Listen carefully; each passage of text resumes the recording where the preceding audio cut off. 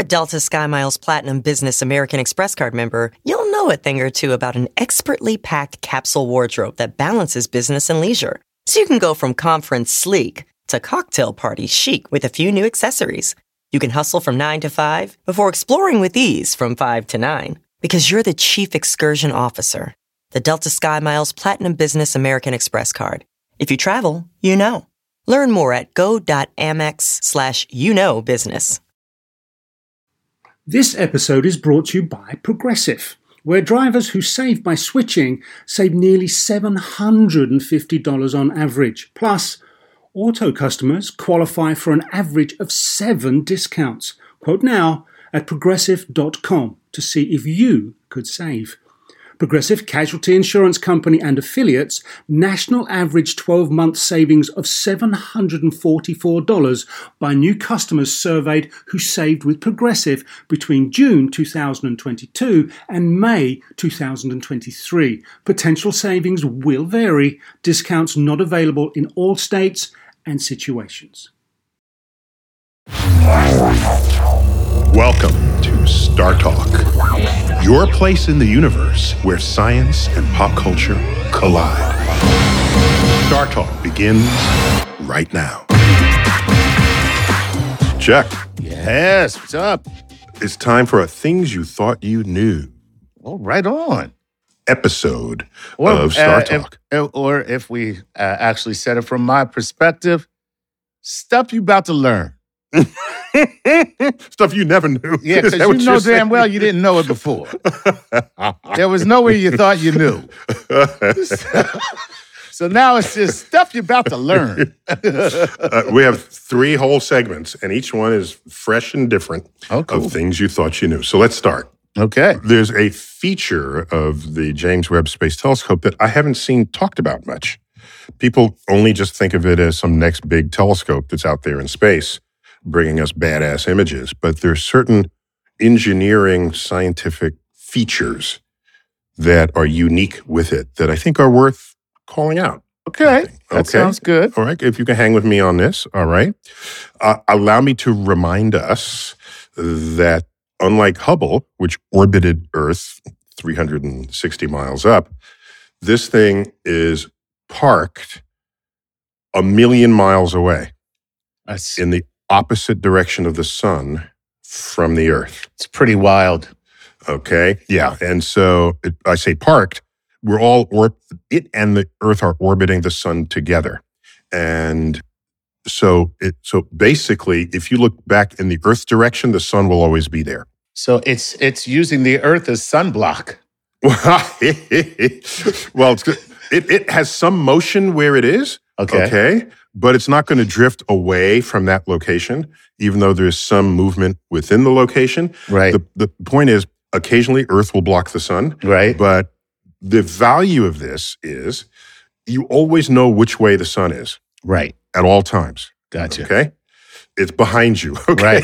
Right. All right? I'm looking out for the space. only way to take good pictures. And know what they say? Like, hey. Good one. Yeah, it's true. Get the sun That's behind you. That's right. That's right. So that everyone is squinting as they look in the Exactly. camera. Right. That's funny. So, by the way, when I was a kid, home movies had these really bright lights. Yep. Right? And you could barely open your eyes when they were doing this. You know why the lights were so bright? You know why? No. Because the film wasn't that sensitive. If you took a photo just with a regular handheld camera, right, you can adjust the exposure to let more light come in, right, and then properly expose the film. Right. But in video, going however many frames a second, every frame is its own photo. Right. Okay, and you need enough light in that fraction of a second to create the image. So when you come indoors, you have to bring out the floodlights. And for the old timers would remember this. The young folks would say, "Daddy, what the hell are you doing? What?" Right. Exactly. Right. Did we not pay the electric bill again? What is happening? So, but in there is some wisdom, because what it says is, if you're going to take a picture of something that's dim, you either have to illuminate it yourself, which we really can't do for the early universe. That doesn't work. Right. Or you can take a long exposure to allow the light to accumulate. But while you're taking that long exposure, you can't jiggle the camera. It has to be perfectly stationary. We can't take a flash picture of the outer universe. Right. So we have to open the exposure for a long time. Okay, so now watch. Different bands of the electromagnetic spectrum tell us different things about the universe.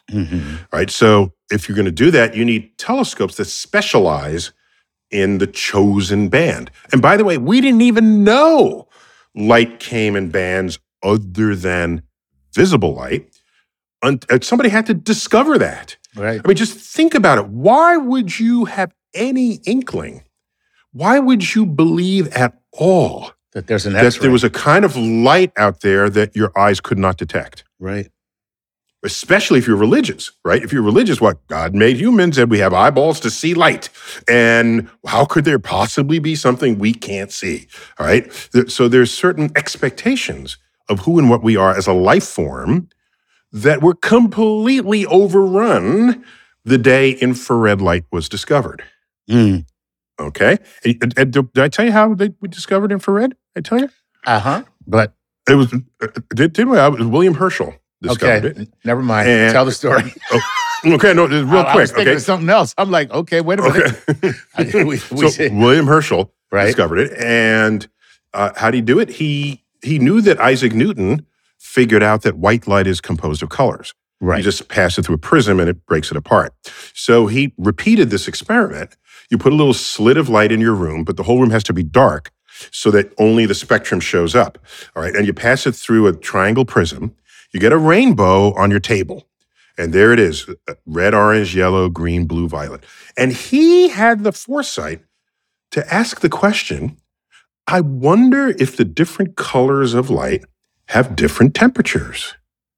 Yeah, well, Just to even ask that question. it's pretty impressive question. Think about that. It's a simple question, maybe retrospectively obvious, but at the time, okay, so what does he do? He has a thermometer and puts it in each of the different colors of light. But wait a minute, you need a control thermometer. So he took his control thermometer, put it off to the side, just to the side of the red. Okay? So that was not in the spectrum. All right. And that would presumably just measure room temperature. All right. But it was still on the table where he was measuring the rest of the temperatures. Your control has to have a minimum of variation other than the one thing you want to change. Okay? So the thermometer's on the table, but just off to the side. And so there he is. He's measuring the temperature of blue and red and yellow. And what he's finding is that the thermometer off to the side is consistently measuring higher temperature than all the rest of the thermometers, all the rest of the readings that he was taking. And he said, WTF. I'm sure that's what he said, okay? Yes, exactly. I am sure. And right after that, he went, OMG. OMG, W2F. All right. So he publishes this paper, and it's beautiful in how he's tiptoeing around a discovery because he doesn't really know. He said, could there be light that is unfit for vision? Unfit for vision. This is how he described it. That's a great description, too. And he does this enough, and I think I've discovered light unfit for vision. You're damn right you did. Yeah. And it's light below the red, and what do we call it? Infrared. Wow. Okay. And it's so funny, you still see the hubris of human existence there. It's unfit for vision, not we can't see it. we blind to Right, this thing. exactly. It's got the problem. It's got the problem, not us. It's unfit It's for us. unfit for vision. I hadn't thought about it that way. Very good. So it turns out, so that's just an interesting sort of discovery experiment. And then we would learn, well, if that exists, maybe other bands of light exist. And so thus, thereafter, we would discover ultraviolet, microwaves, radio waves, X-rays, and they each have their moment in the sun, so to speak. And that fills out the entire, what we call electromagnetic spectrum. Only a small fraction is visible light. And so now you're going to say, what in the universe gives off infrared light? and you find out that things that have kind of any temperature at all will radiate in the infrared. Okay? Now, so for example, if you have an electric stove and you put it on low and turn out all the lights, can you see it? No. Right. Not if it's on low. No. But you put your hand on it, you'll burn your hand. Okay? So Tell me about it. Something is coming out of the stove, Right. and it's not unfit for vision, right? It's Right. infrared light. Okay. And when the thing gets hot enough, it's not only giving off infrared, it'll begin to also give off visible light. Right. Okay? But if the thing is cool enough, it's primarily only going to be giving you infrared. Suppose you want to see infrared, all right? And by the way, infrared doesn't make it very nicely through Earth's atmosphere. You know how you know this? Because we have greenhouse gases that trap the infrared that is down here, okay? Right. So the greenhouse effect are molecules that have a special relationship with infrared. And there's the ground trying to radiate infrared back into space. It said, no, you don't. And it sends it back down and accumulates. Okay. Wow. So here's the cool thing about the James Webb Telescope. It has a special reflective surface on its mirrors that are tuned to reflect infrared with very high efficiency. That's number one. Reflect and focus. Okay. Number two, if you're trying to detect something that is a very low temperature, what happens if you have a temperature and you're the detector? You Well, end up you are- detecting yourself. Exactly. Right. Can't have that. I went So what you searching wanna- for the universe, and all I found was me.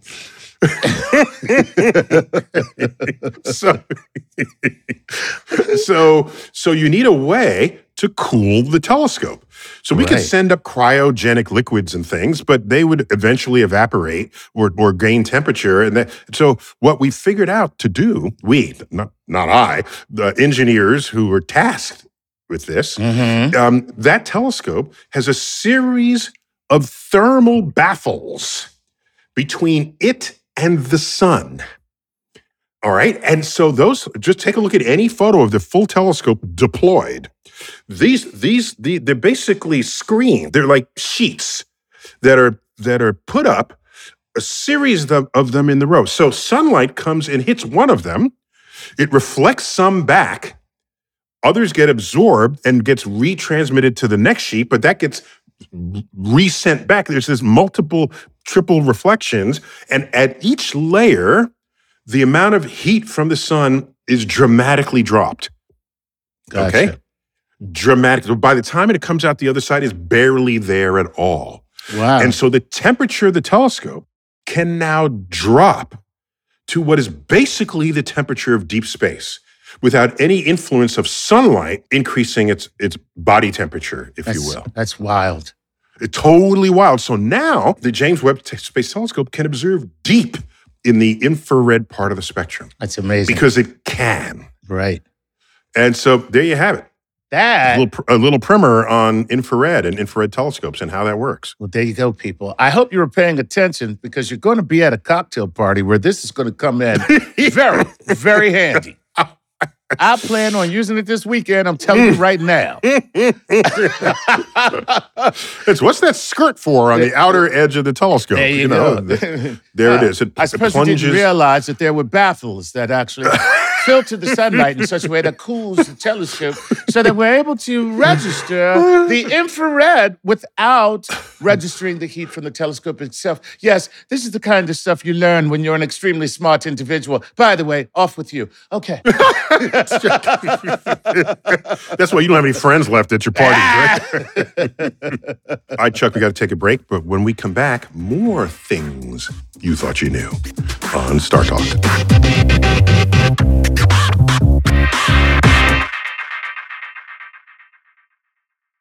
Sleep, grocery shopping, themselves, just a few things working moms seldom have time for. And during tax season, you can add taxes to their list. So for all you working moms, make the easy switch to H&R Block and have an expert make easy work of your taxes. H&R Block guarantees your taxes are 100% accurate and your max refund or your money back. Plus, with their no surprise guarantee, you'll always know the price of your tax prep before you begin. You can even have an H&R Block Tax Pro do your taxes in a Block office or online from the comfort of your own home.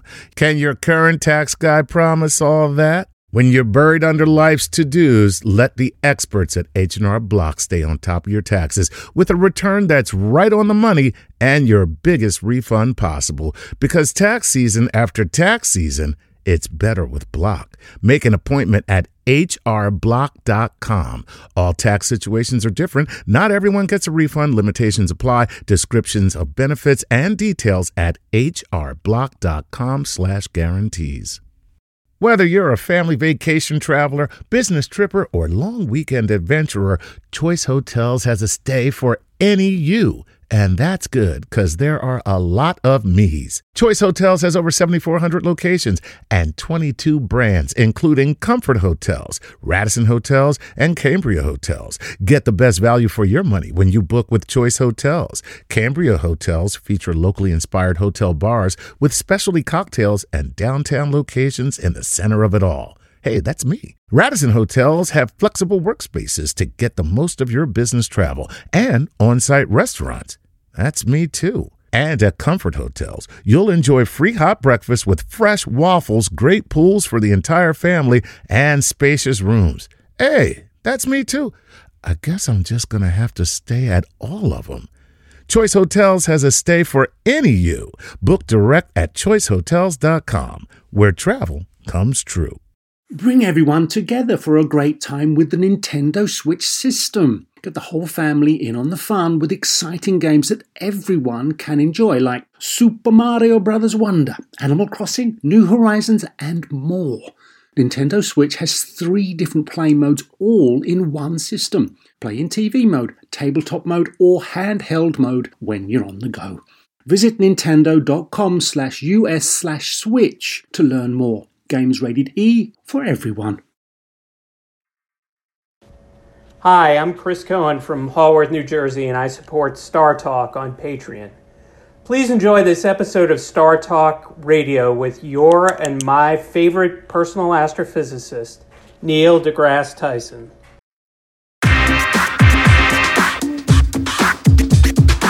Welcome back to Things You Thought You Knew. I got a doozy for you here, Chuck. Okay. Are you seated? Are you ready? I am seated. I know I'm short, Neil, but I am seated. Okay. Okay. All right, here it goes. So you might have heard intermittently, every now and then, that Earth's poles will flip. Have you ever heard? You've heard that, right? I've heard people say it.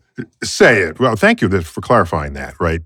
And clarifying that it's not what is true, it's what people say or think is true. These are not always the same thing. So So it was especially bandied about when we were approaching not only the year 2000, but also the year 2012. Mm-hmm. But every 10 years, people band together and want to declare that the world is about to end based on some cosmic force. Right. I'm intrigued. I think that people need followers. If you're the one saying the world's going to end and no one else is, people will think you have special knowledge. And then you become sort of this guru of prognostication. So let me just make it clear that Earth's rotation axis with Santa Claus at the top is not flipping. That is a completely stable configuration. We bob up and down a little bit, okay? Mm-hmm. On our spinning axis, we not only precess, which is a fancy word for wobble. Okay, we wobble. If you ever played with a top, as the top slows down, you see it wobble. But also we bob up and down. Okay? And they all happen on very different timescales. But none of them involve a flipping of Earth's axis. Gotcha. North and south. However, what does flip are the magnetic poles. The magnetic poles. Now, let me just nip something in the bud here, okay, just so you know. You're old enough to have probably used a compass in your life when you were a kid, all right? Yeah. Okay. Which way does the compass always point? North is what they say. Okay, so that's correct. And it points to the North Magnetic Pole, all right? Right. Which, by the way, does not exactly align with Santa Claus, all right? Okay. By the way, there are things in the universe where it's almost at 90 degrees to each other. So there's nothing specially, it's no cosmic pre-requirement that they perfectly align in the spinning object, all right? So in our case, they don't align. The North Pole is sitting somewhere in northern Canada, all right? So if you're trying to find Santa Claus with a compass and you're in northern Canada, you're going to land in the wrong spot. Oh, wow. Okay. Just to be clear about that. No wonder we can't find them. That's why you didn't get your presents. You didn't get your presents this year. That's why he's so good. Yeah. You didn't get your pony. Yeah, exactly. I can't find this. You're going to pay what you owe, Santa. So it'll find the North Magnetic Pole. All right. So that thing that's pointing there is the North Pole of the compass needle. The compass needle is itself a magnet with a north and a south pole. Now, here's a little known fact, okay? Mm-hmm. What can you tell me about north and south poles of a magnet? Take two magnets together. What do? Well, they repel each other if it's the same pole. Which repels? Which repels?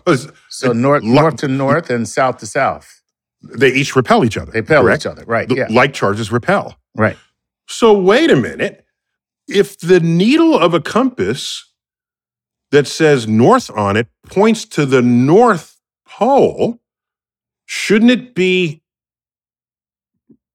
pointing in the opposite direction? Right. It should be repelled and pointing down. Okay, south. except it's not. It's attracted, which tells you that Earth's south magnetic pole is in the north because the north part of all magnets point in that direction. Okay. Okay. I don't know if you knew that. No. Okay. Here's the thing. What you did was you took the empirical and put it first. Yes. And then you said the ridiculous thing afterwards. So now what am I left to do? I'm like, well, he already proved it. So what am I going to do? Like, yeah, it's pre-approved. It's pre-approved science. I can't say like, yeah, right, whatever. No, because you're already with me on it. Exactly. You I was helped like, me yes, absolutely, right. Demonstrate this. They don't tell you that in the Boy Scouts. No, they don't. That the Earth's south magnetic pole is in the north, which is why all north poles of magnets point there. Sorry, little Tommy, but you're screwed. Your compass is lying to you. Concept of reality is off by 180 degrees. All right, so here's what happens. We have a magnetic field because our core is fluid. All right, all the heavy stuff when Earth was molten, the heavy stuff fell to the middle. And the heavy stuff is the iron. And the light stuff, which is the rocks, floated to the top. Okay? Mm-hmm. And we don't think of rocks as light, but it's much lighter than metal. All right. And so nearly all the metals went to the core. Some got frozen in place as we have these ores, these veins of ores. As Earth is solidifying, it didn't fall down fast enough and it got frozen in place. There are other occasions where volcanoes can redistribute material from below and put it up in the crust. But basically, most of Earth's iron is in our core. And it's hot. And so the iron is molten. And when you have molten and you're spinning, you have moving magnetically chargeable metals, okay? Iron is magnetizable. When you have moving metal, you create what's called a dynamo. And in a dynamo, you basically create a magnetic field from scratch. Wow. That's why old, dead planets that have cooled do not have magnetic fields. Right. Wow. Okay? They don't have magnetic fields. Like Mars, no magnetic field to speak of. Okay? Because it's cooled faster than Earth did. It's smaller, so if you're smaller, you will cool faster. And so, no, you don't have this churning. By the way, Mars once did, for sure. Mars has the largest known volcano in the solar system. Okay? So Mars used to be hot on the inside, but that's called Olympus Mons. All right? Makes our volcanoes look like molehills, by the way. It's huge. Wow. Anyhow, the point I'm getting at here is the dynamo goes through cycles. Okay. And it goes stronger, then it goes weaker, and it flips. Gotcha. And so every 500,000 years or so, the magnetic field of Earth has flipped. Period. Okay. That's pretty wild. Okay. Yeah, it's fascinating. And while it's flipping, it actually goes to zero and then recovers coming out the other side. Okay, so then that makes me ask, what does the magnetic field of Earth do for Earth and do for us? Other than give compasses a meaning in life? Other than confuse Boy Scouts who don't understand that the compass should be pointing in the opposite direction. Well, Einstein was quite intrigued by a compass, that some mysterious force that you can't see, touch, smell, or taste is forcing the needle to move. Right. He was very intrigued by that as a child. So I think we'd be thankful that we had compasses back. If it was just GPS with a handheld device of finding north, I think maybe Einstein would not, he might have gone on to play basketball or something. Who knows? Wow. Who knows what career he might have had. So actually, that's the opposite of a Gary Larson comic. That's where I got that idea from. There's a picture of Einstein on a basketball court. Right. He's like dribbling, right? And it said, Albert Einstein in school was destined to be all-star basketball player until an ankle injury sent him into his physics books. That's funny. So the point is that the magnetic field has flipped. And what the magnetic field does when it's operating is it creates a magnetic shield around Earth, if you will. And when charged particles come from the sun, the solar wind, we call it, they see this magnetic field and they spiral down towards the poles. Or towards the magnetic poles. Right. And as they spiral down, they careen into air molecules. And if you have two molecules that collide with each other, energy gets exchanged. Okay, so your energy of motion gets boosted into the energy inside the molecule itself. So you've excited the molecule. Then on its own timetable, like fractions of a second, it de-excites and then radiates visible light. So wait a minute, what is that? Oh, I know what that is. That's the aurora. That's pretty wild. The aurora borealis that's in the north. And take a gander what it's called in the south. Let me see. The southern aurora borealis. Okay, thank you, Chuck. I'm okay with that. Yeah. No, it's the aurora australis. The aurora australis. Australis, right. Okay. Because it's symmetric, right? Yeah, we have a North Pole and a South Pole. So we make a big deal of our own aurora because 90% of the human population of the world lives north of the equator. Right. So we get aurora. There it is. And we know the field is flipped. You know why? Because you can see volcanic plains where iron came out and the iron aligned with the magnetic field when it froze in place. Oh. And you compare this from different generations of volcanic eruptions, and you can see the flipping of the orientation of the iron particles. That is, it's remarkable. That is really outstanding. That's pretty wild because it's a magnet. So it's metal in a magnet, and it's actually it's doing its thing, succumbing to the properties of magnetism. Correct. And if Earth is helping that out, it's going to align them when it freezes out of the volcanic flow.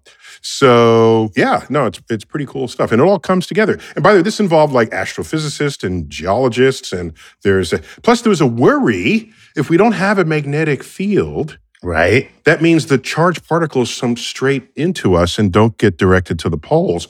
Would that be bad for life on Earth? So it might be. You might think it would be, but there are no particularly striking extinction episodes. Right. At the times when when it flips and it goes to zero. Yeah, there's no. By the way, animals are going extinct all the time, especially now because humans have their hand in this process. We're told it's the sixth extinction, really. Wow. All right. So So yeah, that's in case you didn't know that your compass points south. That's great. All right, Chuck, we've got to take a quick break, but when we come back, more things you thought you knew on Star Talk.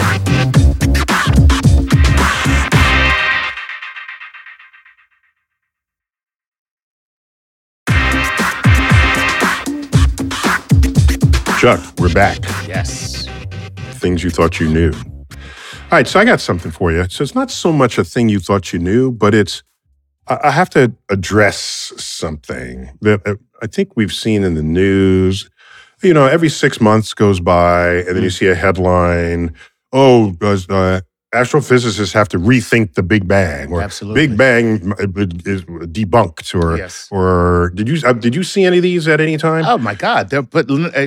Recently the James Webb Space Telescope. Supposedly, the headline is: did the James Webb Telescope make scientists think the Big Bang, or has the James Webb Telescope debunked the Big Bang? Yeah, it makes excellent clickbait. Yeah. There it is. It's clickbait headline. So let me just explain a few things that's going on here, okay? On the frontier of scientific research, it is a bloody place, right? Ideas are slayed. 2 scientists enter. 1 scientist leaves. It's the octagon. Welcome to Science Dome. On the frontier, ideas are contested daily. Right. And most ideas turn out to be wrong. All right. So what you are as a scientist working on the frontier, you're in this idea factory. Right. That's what you are. Right. And you want to, what the successful idea is not the one that's argued most strenuously or argued by the most articulate. Yeah, that's called politics. It's called politics. Exactly. It's not. It has nothing to do with either of those. It has to do with evidence. All right. Which idea is supported by evidence? So typically what happens is you contest your ideas, and here's where you have to be convincing. You have to say, I think my idea is better than your idea, and here's a way to test it. Right. Boom. So I have an idea. So if you don't like me, the way you show it is you design an experiment to show I'm wrong. Ooh, Okay. Oh, that's some cutthroat, nasty That's stuff some right there. It's some nasty. Ooh, All right. That's so some now Real Housewives stuff. Real Housewives.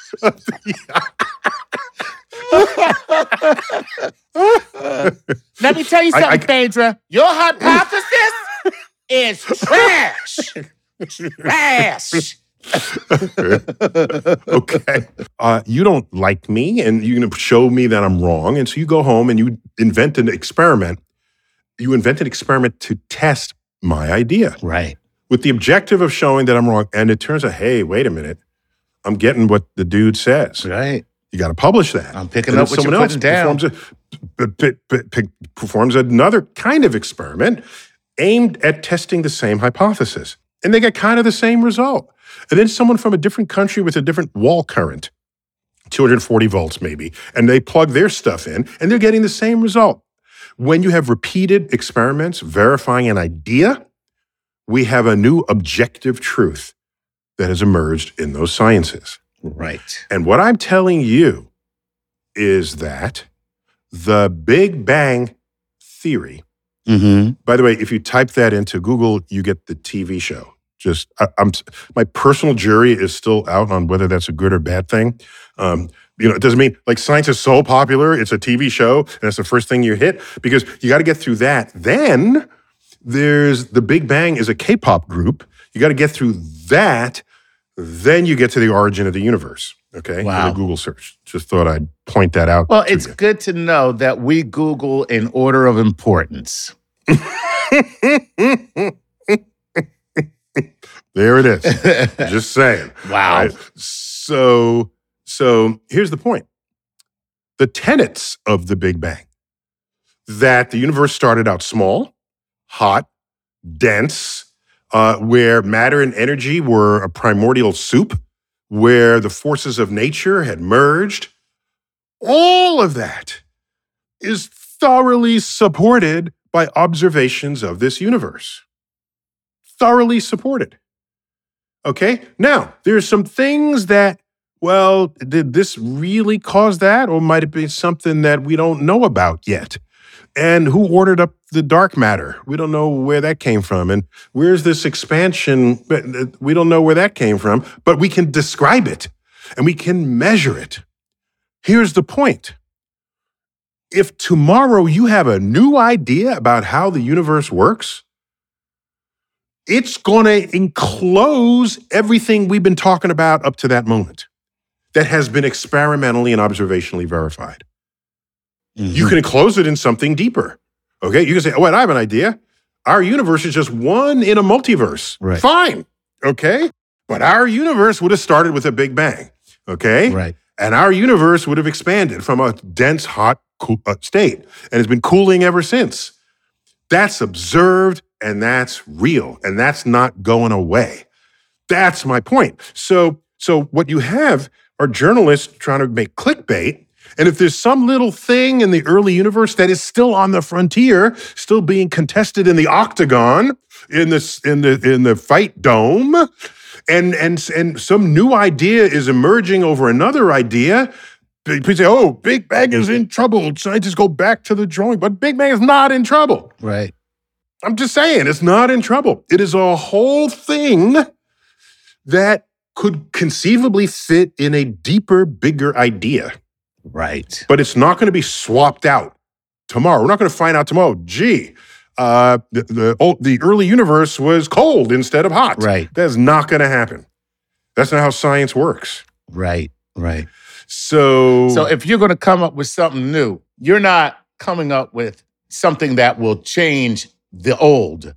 All you have to the old that has been experimentally verified. That's done. Right. If you're going to come up with something new about the Earth and the Sun, it's not going to be, well, it's really Earth is stationary and the Sun moves around the Earth and the Sun is cold and Earth is hot and Earth is what's illuminating the moon. Right. That is not going to happen. Right. Okay? You can't just pull an idea out of your orifice and ignore experimental verification of what's going on.